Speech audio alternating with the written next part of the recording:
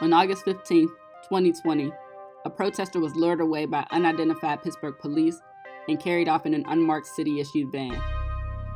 The mayor of Pittsburgh, Bill Peduto, immediately took to Twitter supporting the violent actions of the police and condemning peaceful protesters who did nothing to warrant such a heinous act. The protester that they abducted was a bike marshal, responsible for maintaining the safety of the people. The narrative Bill Peduto and his police department painted was that this person, on a bike, that they lured away was a threat to safety in order to justify what they did. The next day, Bill Peduto backpedaled on his statement when confronted, making inconsistent statements, both now condemning the actions of the police while also saying that, basically, when protesters do things that the police and Peduto don't like, they might be abducted. There have been protests in front of Bill Peduto's house and street since the abduction.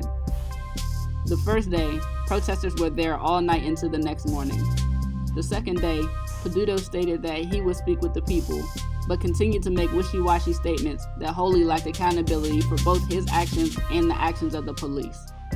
Eventually, the protesters were ordered to disperse, which they abided by, but were lured into tear gas by the police as they were leaving. Some have reported that the police pulled back their face masks just to get a clear shot of their faces. A protester was so severely impacted by the attack that they passed out in the middle of the park for around 10 minutes and awoke disoriented and needing assistance just to get home. This evening, August 21st, 2020, Lorenzo Rulli was protesting from his car and speaking with a megaphone. The police attempted to arrest Lorenzo and justified it by stating that his use of a megaphone was disorderly conduct. Lorenzo rightfully feared for his life and refused to get out of the car to surrender himself to the officers who refused to identify themselves. Lorenzo stated that he would turn himself in the following morning, but would not go with the officers who have exhibited extreme violence for the past week.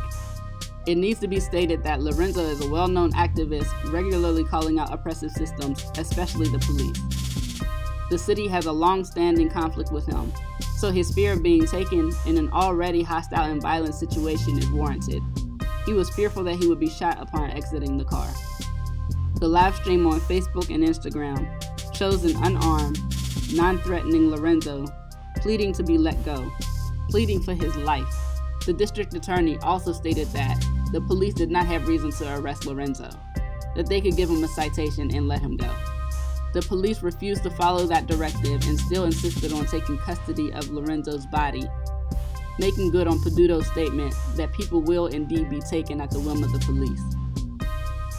Lorenzo eventually surrendered with the support of his attorney, Paul Jubis, and Brandy Fisher, founder of the Alliance for Police Accountability. Towards the end of the live stream, Keena James, an activist, is heard asking about the justification for the arrest. She is heard asking, "The instrument of crime is a megaphone?" The officer responds, quote, "Now it is." Bill Peduto, you have had multiple opportunities to do the right thing here.